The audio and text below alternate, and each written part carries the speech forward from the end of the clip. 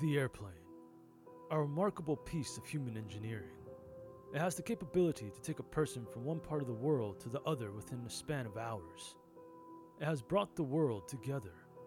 And while an airplane is a fascinating flying machine, it is also a terrifying metal tube of death.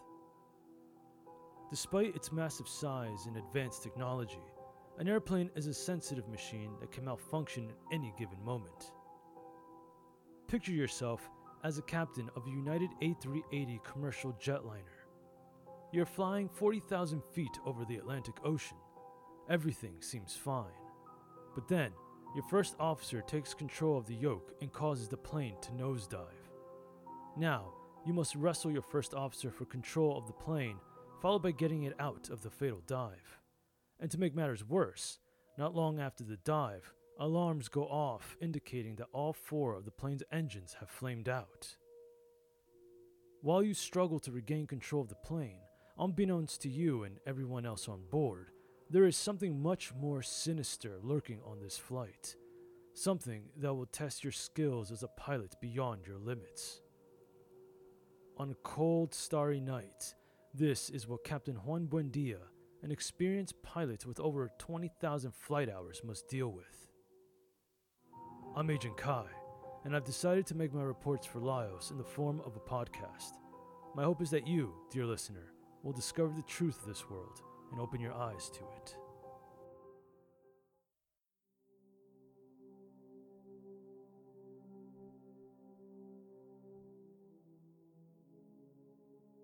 The United Polaris Lounge at Newark International Airport was empty save a few travelers sitting at the bar. I was at a table enjoying a glass of Tadenze and watching the news on one of the lounge's flat screens. CBS News was giving a segment on plane crashes that have been happening around the world. According to the reporter, the NTSB's investigations into these crashes have turned up inconclusive. The black box recovered from these aircrafts gave no information as to what could have caused the crashes. Multiple reports on these planes concluded that whatever caused the planes to crash, malfunction did not seem to be the cause. Perhaps pilot error, but there was no evidence of that either. This wasn't the best thing to watch before boarding a plane, but it was inevitable since the media was having a field day with this occurrence for weeks now. And there wasn't a well-informed person around who didn't know about this problem. If I could, I would wait until this aviation situation was worked out before stepping onto a plane. However, Cameron had given me a new assignment that would start the instant I arrived in Oslo, Norway. When it came to a Laos assignment, agents were expected to fulfill their assignment in a timely fashion to prevent anything from getting out of hand. I just hoped that I would be able to get some rest during the overnight flight. And judging from the few passengers present in the first-class lounge, once again, courtesy of Patrice Landless, that might have been a possibility. Of course, as things go, that was not going to be an option. As I took a sip of my champagne, a woman dressed in a United uniform and talking on the phone walked past me. She had something tucked under her arm that fell onto the ground. I picked it up. It was a worn-out paperback copy of Hamlet. I grabbed my glass and made my way over to the woman, who had taken a seat by one of the chairs facing the A380 at the gate. "Excuse me, miss," I said. "You dropped this back there." "Ah, you are keen, my lord, you are keen." "It would cost you a groaning to take off mine edge," I said. "Books have no business being on floors." The woman smiled. "You know your Shakespeare." "I read a few of his plays." "Oh, have you now? What's your favorite?" "Othello," I said. "I'm guessing yours is Hamlet." "You guess right, good sir," she said. "I love my Hammy." The woman invited me to sit with her. I accepted. She then introduced herself as Victoria Lakatos, the head flight attendant for United Flight 204. When she asked me for my name, I told her I was Finn Goff, a travel writer for a small webzine. Victoria stared at me with a raised eyebrow. "You don't look like a Finn Goff." I smiled and asked her who I looked like then. "I don't know. I'd say your real name would be a mystery, maybe even to you." She paused and thought for a moment. "I'll call you Finn for now, at least until I get your real name." "Fair enough." Victoria and I spoke for some time.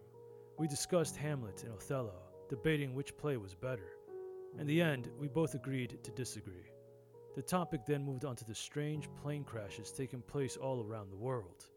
Victoria confessed that she was nervous, but that these strange crashes weren't going to keep her from traveling the skies. She loved it too much. If God forbid something did happen, she said, then at least she died doing what she loved. I found this to be an admirable trait. Finally, I learned she was a New Jerseyan with roots in Hungary. When it was my turn to speak a bit about myself, she got a text message from her friend, Edward, a fellow flight attendant, asking where she was. "Shit, they're going to kill me," she said. "Looks like I have to run into the plane and start getting things ready." She stood up. "I'll see you on board?" "Yes, you will." "It was nice meeting you." She paused. "You're not a Finn. I'll see you on the plane." I ordered another glass of Tadenze when Victoria left. While I enjoyed my drink, I watched as the A380 was fueled and loaded with luggage. It always amazed me how large these planes were and how they could actually fly. The wingspan of this plane was massive with its 4 giant Rolls-Royce engines. Good evening, first-class passengers. United Polaris Flight 204 to Oslo would like to invite all first-class holders to begin boarding now. In the hours that followed, I was going to get well acquainted with this plane.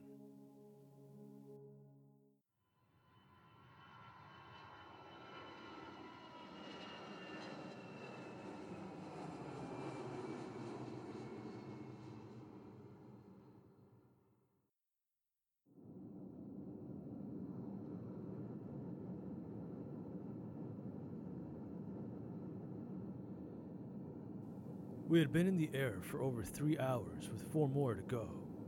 I had tried to get some rest during this time, but sleep did not come to me. Instead, I played a game of closing my eyes and letting the hum of the plane's engines knock me out. Doing this only gave me a solid 30 minutes of rest. In the end, I relented and just spent my time peering out the window at the starry night sky. A boy who looked like he was no older than 12 made his way across the first-class cabin. Victoria intercepted the child and exchanged a few words with him. The boy then smiled and made his way back to Economy Plus. "Sweet kid," Victoria said, taking the seat across from me. "He wanted to meet the pilots." I wasn't aware that was still allowed. "Every now and then, if the pilots are okay with it, they allow it." Victoria twirled her blonde locks around her finger. "You never tell me why you're going to Oslo." "Business. I have to look into something there." "That's a great way of telling me nothing." Victoria laughed. "You've ever been to Oslo?" I shook my head. This would be my first time going. "Well, if you get the chance, check out Mayamo. It's a restaurant with incredible food." Victoria paused and thought for a moment.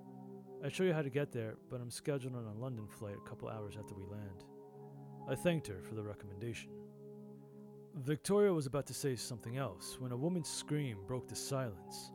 The scream was coming from Economy Plus. Without hesitation, Victoria, letting out a sigh, made her way over to the commotion. I followed her.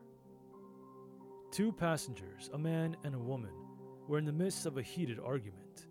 The woman was cursing and slapping the man. In response, the man barked obscenities and threatened to punch the woman if she didn't shut up. Victoria rushed up to the arguing passengers and got in between them. She tried to calm them down by speaking to them in a stern, soothing voice. However, both the man and woman told her to get lost.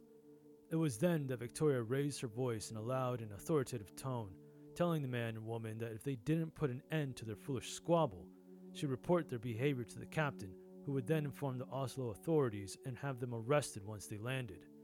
She encouraged the passengers to try her and see what would happen. The man and woman both looked like they were going to say something, but decided against it when they saw the intensity behind Victoria's green eyes. The instant they sat down, the other passengers, myself included, applauded. "There's always unruly passengers nowadays," Victoria said, once we returned to our seats. "I miss the days when people actually listened to rules." "There were days when people listened to rules?" Victoria laughed. "You were great back there," I said. "You put an end to that altercation without a hitch. I'm impressed." "Thanks." Victoria smiled while shaking her head. "What fools these mortals be." Oh, brave new world that has such people in it. Do you think the Tempest was... Victoria was interrupted by a loud commotion coming from Economy Plus again. Seriously? We made our way over to Economy Plus, where we encountered a portly man screaming at a flight attendant. Apparently, the man wanted a soda instead of a water bottle. The flight attendant, Edward Robinson, apologized. However, his apology wasn't good enough. The irate passenger stood up and shoved Edward. Judging from his clenched fists, it was apparent that Edward was doing his best to remain in control. "Excuse me, sir," Victoria snarled. "Please sit back down and refrain from any more outbursts." "Shut up, bitch! Bring me my soda!" The man shoved Victoria, nearly causing her to fall. Edward, having had enough, rushed up to the man only to have his stomach punched in. He fell to his knees and coughed. "Hey, dollface, the hell you waiting for? My soda, make it snappy." Victoria got in front of the man's face. "Sit down, asshole." The man sneered. "What?" "Sit down, asshole," Victoria said. "I hope you know you're under arrest the instant we land. Aggravated assault is a serious crime." The portly man laughed. He then grabbed Victoria and pulled her close to him. "You the rough type, ain't ya?" Victoria took her heel and dug it into the portly man's foot. He screamed and pushed Victoria to the ground. I ran to Victoria's side and helped her stand. Then I got in front of her and confronted the portly man. I asked him to take his seat. He ignored me and took a couple swings. I deflected his punches. Finally, when I saw he wasn't going to listen to reason, I threw a right cross that landed hard on the left side of his face. This made him woozy for a second before he hit the ground like a brick, unconscious. A few minutes later, after the portly man, still unconscious, was strapped into his seat, the first officer, Maria Duvall, appeared. Victoria and Edward explained what had happened. "Thank you, Mr. Goff," Maria said. "We appreciate your help. Now, please, I ask that you return to your seat as well." The 12-year-old boy from before ran down the aisle and up to Maria. He said his name was Paul and asked her if she was the pilot and if he could see the cockpit. When Maria said she was the first officer, the boy smiled and asked if he could shake her hand.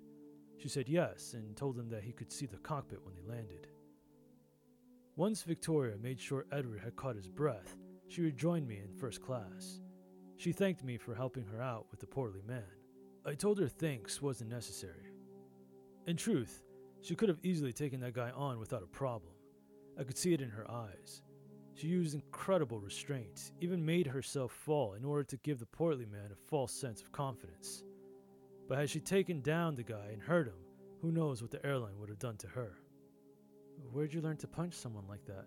Victoria said. I told her I had learned that from karate classes I'd taken years ago. She didn't buy it. There was no way that a travel writer who wrote for a living and looked like he was 5'11" and probably weighed around 160 pounds was capable of knocking out a 6'2", 200-plus pound man in one punch, she told me. Victoria wasn't wrong, dear listener. I didn't learn to fight from karate classes. I learned my martial arts during my Laos agent training years ago. The training consisted of mastering Brazilian Jiu-Jitsu and Muay Thai. Mastering these two martial arts was, and still is, a requirement of all Laos agents. Failing to master these arts will result in the termination of training and a visit from the MAU, Memory Altering Unit. Those were some brutal years. My mind and body experienced extreme punishment, the likes I hope never to encounter again. However, despite the savage nature of that training, it did prepare me for life as a field agent. Of course, as always, my training is only used when it is deemed a last resort. The punch I gave the portly man was far from a death blow. It was a light hit, enough to knock him out without breaking his orbital bone or causing death. "You're not going to tell me, are you?" Victoria said, smiling. "A man of mystery. Didn't know any of you still existed." I laughed. "I'm no mystery. I am what you see. No, there's more to you than meets the eye. I could say the same about you." Victoria smiled. She and I began to talk about our lives and goals and dreams. At least, this is what I'd like to say happened. Unfortunately, that conversation was not written in the stars that night. No, something darker was planned for us. Cursing and shouting erupted from Economy Plus again. Then, the passengers sitting in first class began arguing with the flight attendant about the quality of the bourbon and champagne being served on the plane. Unlike Edward, who held his tongue, this flight attendant, Monica, shouted back at the passenger. Other passengers jumped in and ganged up on Monica. Victoria had no time to get involved here because the passengers over in economy were beating each other up. The scene was pure chaos. Passengers in economy were throwing their phones at each other like weapons. Others were filming the commotion before throwing their phones into the mix. When the phones all hit the ground, the passengers then used their fists and words to attack each other. That wasn't enough. The overhead bins were opened and carry-ons were transformed into bludgeoning instruments. Babies were crying. Kids were running up and down the aisles, biting anyone close to them.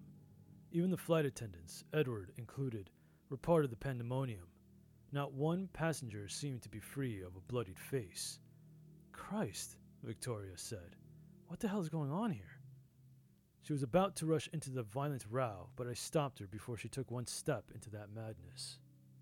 I turned around and saw the first-class passengers using pens and other mundane objects as melee weapons. Unruly passengers weren't uncommon, especially in today's world. But having an entire plane full of unruly passengers didn't happen. This was something else. I pulled out 2 Dream Dusters, coaster-sized containers filled with potent sleeping dust, and threw one into economy and another into first class.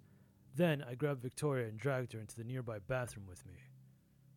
We waited the required 2 minutes before stepping back outside. All was silent minus the hum of the plane engines. "How'd you do all this?"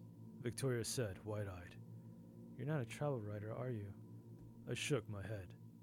Victoria and I went up and down the aisles, placing those passengers who had fallen asleep on the ground back into their seats. Once this painstaking process was finished, Victoria cornered me. "You better start talking," she said. "Who are you?" "It's better that you don't know." "Of course," she grimaced. "At least tell me your real name." "You can call me Agent Kai." "But that's not your real name, is it?" "It's the closest thing." After a moment, she said, "I don't know about that, but this isn't over." She stared into my eyes. "Now, can you tell me what the hell's going on?" I explained to Victoria that I couldn't be certain yet, but that whatever was going on, one thing was clear. The passenger outbursts were just the beginning.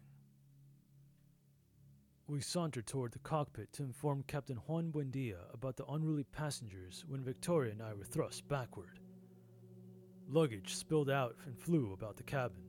A Toomey suitcase hit me on the shoulder as I was thrown against the wall hard. Victoria suffered a similar fate. She was pinned against the wall across from me. The passengers, who had been securely fastened to their seats, moved their arms and heads in unison with the plane. It took a moment to realize the plane had entered a steep nosedive. The engine screamed in the night air as the A380 reached Mach speed. I tried to move, but the force was too great. All I could do was brace myself for the impact that was to come. But within several minutes, which felt more like hours, the plane began to level off. Soon, we were gaining altitude and holding steady. I made my way over to Victoria. She was bleeding from her knees and sustained a small cut on her cheek. I ripped off a piece of my shirt and used it to dab her cut to help stop the bleeding. As for me, I sustained a dislocated shoulder courtesy of that flying suitcase and several scratches on my face. I popped my shoulder back in place. Victoria dusted herself off. Together, we made our way to the cockpit. Inside, Captain Juan Buendia was in control of the plane. His first officer, Maria Duval, was knocked out in her seat. "What's going on in here, Captain?" Victoria said. "I wish I knew, Vic," Juan said. "One minute I'm checking our fuel, the next minute Maria disengages the autopilot and puts us in a nosedive." He paused. "I had to stop her from crashing the plane. She wouldn't listen to me, so I decked her." Victoria shot me a blank look. "Did she say or do anything before disengaging the autopilot?" I said. Juan turned around for a moment. "Who's this guy?" "He's one of the passengers who helped me back there." "Great. This is turning out to be one hell of a flight," Juan said. "No, she didn't say any... Wait, hold on. She mumbled something. He paused and thought for a moment. I think it was something like, damn this airline, but I can't be sure. Increased workload, Victoria said under her breath. Victoria mentioned how shortly before takeoff she was catching up with Maria. They hadn't flown together in weeks, and Maria mentioned how she'd been working around the clock. Maria was married and had a 1-year-old who she barely saw. When she asked the airline for time off, they refused her request, saying they needed all their pilots on deck. That's true, Juan said. Lately, I think I've been spending more time in the air than I have on land. He clicked several buttons on the instrument panels. How are the other passengers doing? They okay? Victoria informed Juan about what had happened, minus the detail about the Dream Dusters. Really? Jesus Christ, he said. Do you think we should divert to an alternate airport? No, Vic, I think we're good, Juan said. We should stick to our schedule and continue toward Oslo. Inform me if another passenger outburst occurs. Passengers unable to control their emotions, flight attendants attacking their passengers, an angry pilot wanting to destroy airline property. Things were beginning to make sense. I wanted to inform Victoria and Juan about the possible danger we were facing, but all I had at that moment was a hunch that a vicious killer was on board and no proof. I had to make sure my hunch was right before causing any unwanted stress on these two. After removing Maria from the cockpit and strapping her down to a chair in first class, Victoria and I walked over to the cabin crew station. Here, Victoria used the airline-issued laptop to pull up the passenger manifest. I had told her that we needed to check to make sure all passengers were present and accounted for. When Victoria asked me why we were doing this, I told her I just wanted to confirm that everyone, including ourselves, were safe. It took several trips up and down the aisles of the cabin to count the sleeping passengers and check them off the manifest list. But we managed to cross off every name on that list. All 191 souls, including the cabin crew, were on board and accounted for. I felt a slight tinge of relief, but this was short-lived. Victoria stared at the passenger manifest with a perplexed expression. Without saying a word, she walked up and down the aisles of the cabin anew. Then, she counted the names on the list twice. Something's not right, she said. We're missing a passenger. Are you sure? She nodded. Paul's missing. The little boy from earlier, the one asking to see the cockpit. His name isn't on the manifest, and he's not here in the cabin. We spent several minutes checking all the bathrooms and small spaces throughout the cabin with no luck. Paul was nowhere to be found. This was the last piece of information I needed to confirm my hypothesis. United Flight 204 had fallen victim to a Grimad. A what? Victoria said. A Grimad, dear listener, is an ancient and rare creature that spawns every few centuries. It is a distant relative of the more familiar gremlin, but unlike their smaller counterpart, the Grimad is more devious in its mischief. Highly intelligent and deceptive, this creature is capable of shifting its true form into that of a person. The Grimad always uses the form of a child, usually one between the ages of 8 to 12, in order to gain access to an airliner, their preferred hunting ground. While a gremlin may like to tinker around the mechanical aspects of an aircraft, eventually causing the plane to crash, the Grimad prefers to tinker with the passengers and cabin crew. You see, the Grimad secretes a toxin through its skin and uses touch to infect its victims. If the Grimad is unable to touch its victim, it can unleash the toxin into the air by simply exhaling. The Grimad's toxin is one that inhibits a person's logic and reason.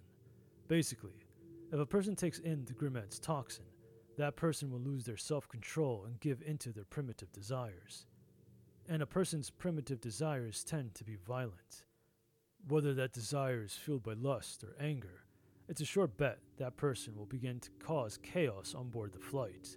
And to make matters worse, once a person is infected with the Grimad's toxin, they can spread it to others in the same manner. Once the passengers and cabin crew are infected, the Grimad simply sits back and watches as the people on the plane kill each other. Eventually, the plane will fall from the sky and crash into the sea or land. The Grimad is designed to survive any plane crash. And once the plane and passengers have been obliterated, the Grimad goes to work, feasting on the flesh of the dead until it has its fill. However, not everyone is vulnerable to the Grimad's toxin. If a person is of strong will and mind, they can resist the toxin's effects. I told Victoria this information. She looked at me, furrow-browed. You know, if I hadn't seen you put an entire plane of passengers to sleep with those devices, I'd call you a liar. She glanced at the manifest again. So, where do you think this Grimad, is now? That was a good question. From my knowledge of the Grimad, once its original intentions, having the passengers and cabin crew kill each other and bring the plane down, were thrown off, it would move on to its next line of attack, bringing the plane down itself. I told Victoria the Grimad may have made its way down into the cargo compartments where it would have access to the plane's fuel and wiring. If the Grimad planned on bringing down the plane, this would be the way it would do it. Of course, the Grimad, while capable of puncturing a hole through the plane's metallic skin with its claws, wouldn't dare. It would run the risk of being sucked out and thrown into the open sky, losing its sealed meal. No, the Grimad needed the plane to fall in one piece in order for it to feast. Victoria said, Wait, so what exactly? The humming of the engines changed. Instead of the usual loud hum, there was now a lower hum to them. Victoria ran over to the window seat and peered out the window. Damn it, she said. I can't see anything. It's too dark out there. But that was definitely an engine shutting down. Come on, we have to make sure. We rushed over to the cockpit. There was an alarm blaring. Damn it, we lost engine 4, Juan said. I can't tell if the computer is telling me the truth, but it looks like we're losing fuel at an alarming rate. This can't be right. We have more than enough to make it to Oslo. It's just the one engine, Victoria said. So far, it's just the one engine. Another alarm began blaring. You've got to be kidding me, Juan said. We just lost engine 2. He turned off the alarm and pressed several buttons. We won't be able to maintain our altitude with 2 engines. We'll have to descend to 200. Victoria shot me a worried look. This bird can fly on 2, right? Juan said. Yeah, we should be able to stay in the air with 2 so long as we maintain a lower altitude. He paused. But if we lose another engine, then we'll be entering dire straits. The Grimad was busy at work. If I didn't find it now and stopped it from disrupting the remaining engines, Victoria, Juan, and I would be going for a fatal swim in the middle of the Atlantic. I started for the cockpit when Victoria stopped me. Where are you going? To check on the engines, I said. See if I can get a visual. To check the engines, huh? She retorted. By yourself? That's probably going to be dangerous. I'm coming with you. Actually, I can use you here, Vic, Juan said. I'm going to need help with the engine restart checklist. Maybe we can get these engines working again. I agreed with Juan. Before I left the cockpit, Victoria pulled me to the side and said, Promise me, whatever happens, you'll come back here. I promised her. To be safe, I grabbed a small whiteboard from the first-class cabin crew station and wrote down a riddle. I posted the whiteboard with this riddle on the cockpit door. I then made my way over to the cargo hatch that was by seat 39. It was locked, therefore I had to pick it open. The small ladder led me down into a pitch-black area filled with luggage. This place was cramped. I had to hunch over to move around. Aside from the tightness of this lower deck, the stinging smell of jet fuel was strong. My eyes and mouth stung from the fumes. Whatever the Grimad was doing here, it was tampering with the plane's fuel. Fighting off the stinging sensation, I used my phone's flashlight to navigate this fuel-soaked underworld. I also set up Spotify and had it ready to go. Judging from the small hole punctures throughout the sides of the plane, the lethal creature had begun to mess with the plane's fuel tanks, but for whatever reason it gave up. I wasn't sure why at first, but when I glanced at the damage the creature had done, it became obvious. While the stench of the jet fuel hovered throughout the cargo compartment, there wasn't a trace of fuel. It used razor-thin proboscis that cut through anything like diamond. It must have used it to suck the fuel until it had its fill.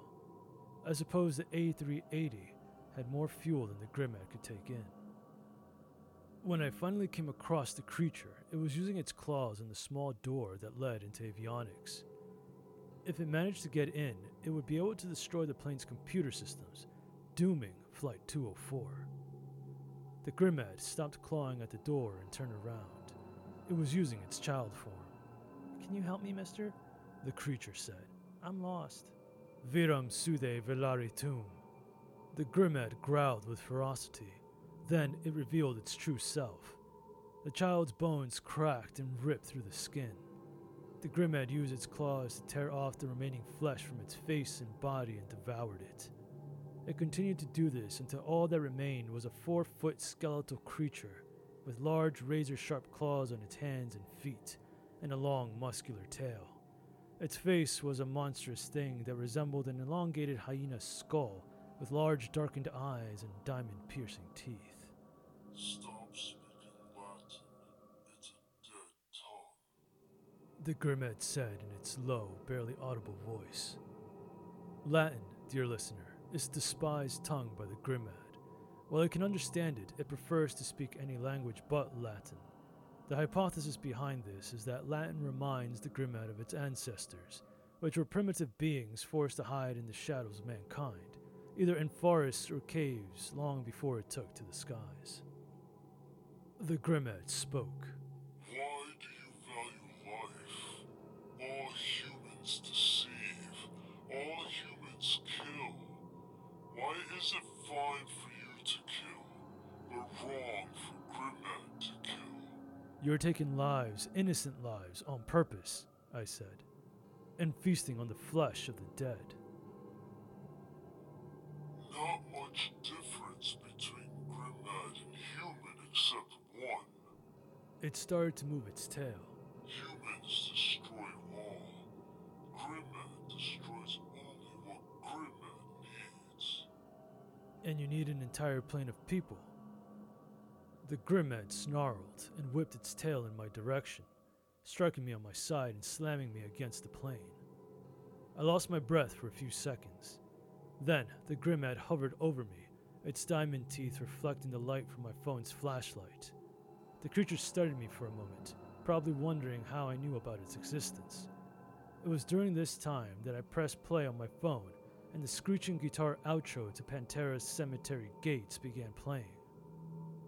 The Grimad roared something fierce, nearly popping my eardrums. It then used its scalpel-like claws to tear through the ceiling of the cargo compartment and into the cabin. The sound of a screeching guitar, dear listener, is devastating to a Grimad. It won't kill them, but it will cause them unbearable discomfort. If you should ever come face to face with such a creature, a simple guitar screech should keep the beast away long enough for you to escape its clutches. But killing it, well, that's another matter entirely. I got to my feet and chased after the creature, gritting my teeth in pain. The Grimad's tail whip had fractured a couple of my ribs. I soldiered on and re-entered the cabin. When I came across the hole the Grimad had made when escaping the cargo compartment, it looked like a small explosive had gone off. To my dismay, several of the passengers seated here, including one of the flight attendants, Monica, were slaughtered by the Grimad. I followed the creature's bloody footprints all the way to the cockpit door. It was standing still, reading the riddle I had written on the whiteboard. If there was one thing a Grimad enjoyed more than playing with its prey and eating it, it was solving riddles. The riddle here was, "We are all very little creatures. All of us have different features. One of us in glass is set. One of us you'll find in a jet. Another you may see in tin, and a fourth is boxed within. If the fifth you should pursue, it can never fly from you. What are we?" "Can you solve it?" I said. The Grimad growled. Its guess was mirror. I shook my head. "Try again." The Grimad then said that it was a fairy. "Wrong," I said. "The answer is vowels." "Vowels? Lies." "Look at it again and read it carefully." The Grimad did. It noticed the pattern immediately. It pointed out the A in glass, the E in jet, the I in tin, the O in boxed, and the U in you. "Tricky human riddle." "That's 1 point for me," I said. "Your turn." The Grimad grinned. It then proposed the following riddle. What goes on 4 feet in the morning, 2 feet at noon, and 3 feet in the evening? I said, a person. The creature sneered. It then told me it was my turn. I took a few steps backward. The Grimmad followed. The riddle I gave was, voiceless it cries, wingless flutters, toothless bites, mouthless mutters. The Grimmad thought for a moment. Then it said, wind. It was right. I said, your point. Your turn. I took a few more steps backwards. The creature followed once again. The next riddle the Grimmad posited was a difficult one. The cock crew. The sky was blue. The bells in heaven were striking 11. 'Tis time for this poor soul to go to heaven. I'll admit, dear listener, I was stumped. I did not know the answer to this riddle. The best I could come up with was the morning. The Grimmad laughed and said that I was wrong and that it had a point. The Grimmad said the answer was the fox burying his grandmother under a holly bush. Apparently, this was a riddle about riddles. Whether the answer to that riddle was what the Grimmad said, it didn't matter. The creature and I were now tied, and it was my turn. Again, I took several steps backwards, and again the Grimmad followed. We were now in the center of the plain, devoid of any passengers. I thought for a moment about the right riddle. Finally, I said, there is a house. One enters it blind and comes out seeing. What is it? The Grimmad's guess was church. Wrong, I said. The answer is a school. And with that, I had beaten the Grimmad, and the creature knew it. The Grimmad took one of its scalpel's sharp claws and slit its own throat. Blood gushed everywhere. I threw myself into the adjacent aisle, avoiding the toxic liquid. When I stood up and peered over at the creature, I noticed it had reverted back to its human child form. Everything surrounding its corpse had melted. Smoke slithered up into the air for several minutes before evaporating. You see, dear listener, the Grimmad is virtually indestructible. No mortal weapon can harm it. Remember, it is designed to withstand the most violent of plane crashes. However, if a Grimmad is beaten in a game of riddles, the creature, in its shame, will commit suicide. But it will leave the winner one last surprise: acid blood. If the winner isn't careful, they too can be killed. I took a moment to catch my breath and take in the pain of my shoulder and ribs. Unfortunately, time was not a luxury I had going for me. Shortly after the Grimmad had expired, the remaining plane engines flamed out. I ran back to the cockpit. You're back, Victoria said, her eyes examining me. What happened to you? Long story, I said. Are the engines out? Yeah, all 4 flamed out, Juan said. According to the computer here, we're out of fuel. The lights gave out. Only basic functions remain thanks to the ram air turbine, otherwise known as the Rat, a small propeller that drops open underneath the plane if the engines should ever fail. The Rat provides the plane with basic flight controls, but nothing else. Essentially, the pilot is doing all the flying in this situation. Flight 204 had gone from a commercial jetliner to an oversized glider. Oh damn, Juan said. Looks like we're going to have to prepare for a ditching. A ditching? Victoria said. Christ, can you land this thing on water? Juan shrugged. I don't know. What's our coordinates? I said. Juan read the last coordinate he remembered from a few minutes ago. I told Juan there was an island called Cavassier that was used by the Air Force nearby. I gave him the radio channel. Within a few minutes, Juan had established communication with the military base, called in a mayday, and received clearance to land. It took us several minutes to locate Cavassier in the pitch dark. Good thing we did, because with each passing second, the plane was losing altitude. Luckily, the island was illuminated by the blinking lights of the runway. Juan performed a 360-degree turn, followed by a series of S-turns to dissipate excess altitude. Once we had the runway in view, it was all on Juan. Since the plane had no engines, Juan was only going to get one shot at landing. If he miscalculated anything, we'd be shot off the 500-foot cliff at the end of the runway and slam into the ocean. As Juan went in for the final approach, Victoria called out airspeed and altitude. Captain Juan Buendia, a captain with over 20,000 flight hours experience, put in work that night. All his training, all his experience came into play in those crucial moments. "Vic, release the landing gear," Juan said. Without power, gravity had to pull down and lock the landing gear.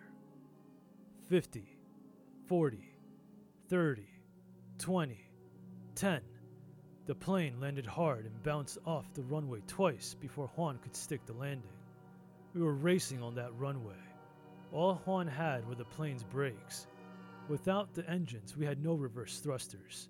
The force of the plane's speed and bulk popped most of the tires, but in the end, the plane came to a full stop 100 yards short of the cliff face.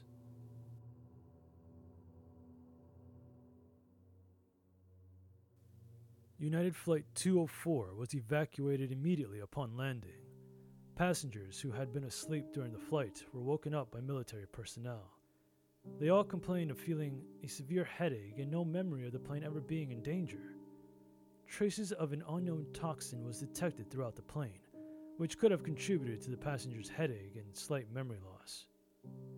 The cabin crew and passengers of Flight 204 waited for several hours for another passenger jet to arrive and complete the last leg to Oslo.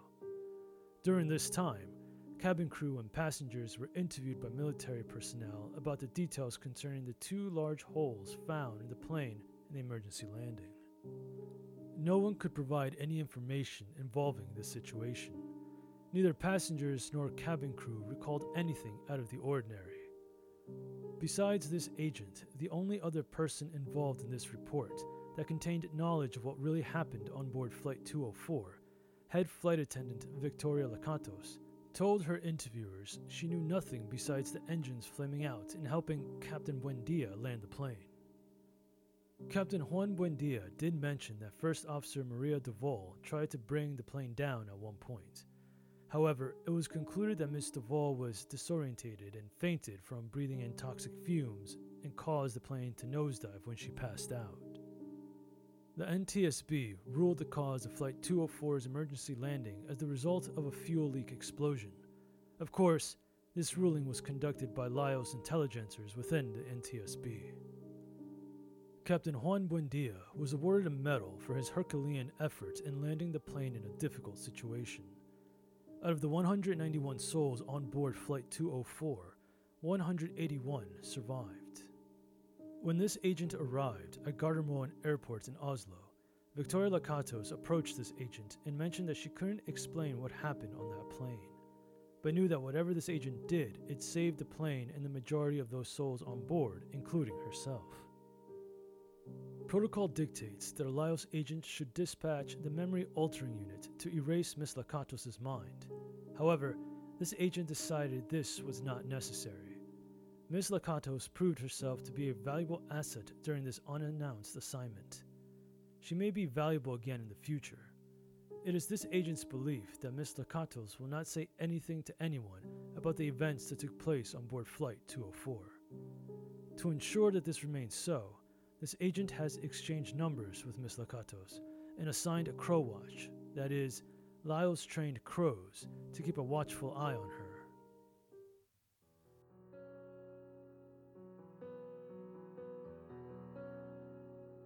What piece of work is a man? How noble in reason, how infinite in faculties, in form, in moving, how express and admirable in action, how like an angel in apprehension, how like a god. The beauty of the world, the paragon of animals, and yet to me, what is this quintessence of dust? Man delights not me. Hamlet speaks these lines in Act 2 of Shakespeare's famous tragedy. He mentions how impressive mankind can be in reason and expression, how the world is filled with such beauty, yet at the same time, how pointless it can all be. For Hamlet, mankind is nothing more than dust that fades, an impressive act, but nothing more. Humanity is a piece of work. People go about their lives doing their best to maintain a brave face and a strong mind. But this is only an illusion. Reason is meant to keep humanity grounded. However, this agent wonders how long this can last. While reason, an enlightened mind, may dictate how society should work, it cannot prevent the chaos, a primitive mind, from ultimately gaining control of all. It is this agent's belief that all participants of this world are subject to the primitive mind. There's no escaping it. This is something the Grimed knows well. The unruly passengers, the aggressive flight attendants, and the suicidal first officer, Maria Duval, were all people of reason. Each one had their own problems to deal with, and each one hid those problems far behind their public facade. This is what's so impressive about the reason of humanity. How with all the issues an individual is hit with, that individual can still function as a contributing person to society. Passengers maintain their cool despite their lives' inner turmoil. Flight attendants display a smile despite being insulted and yelled at. And a first officer does their job of flying a plane from point A to point B despite being overworked. But lurking deep in their minds is the primitive self. Take away all reason that holds the individual accountable in the social contract of society, and the individual rears the primitive face, the face of chaos. The Grimed chooses humans as its prey, not because it prefers the taste of human flesh over other animals, but because it knows that humanity is the easiest to manipulate. While there are many animals in the world to demonstrate a violent and brutal nature, only mankind relishes it. And due to this fact, the Grimed does not have to do much to hunt. Just remove that fragile barrier that is reason, and humans become nothing more than violent monsters willing to kill each other over nothing. The Grimed's form of attack, removing reason from an individual's mind via a toxin, posits a serious question. Is humanity's true nature violent and pointless? And if so, what does this say about a supposed monster like the Grimed? Can the Grimed and the like be called a monster if it was deemed so by a monster? Humanity is remarkable in reason and action, but this agent can't help but wonder if humanity is nothing more than the quintessence of dust.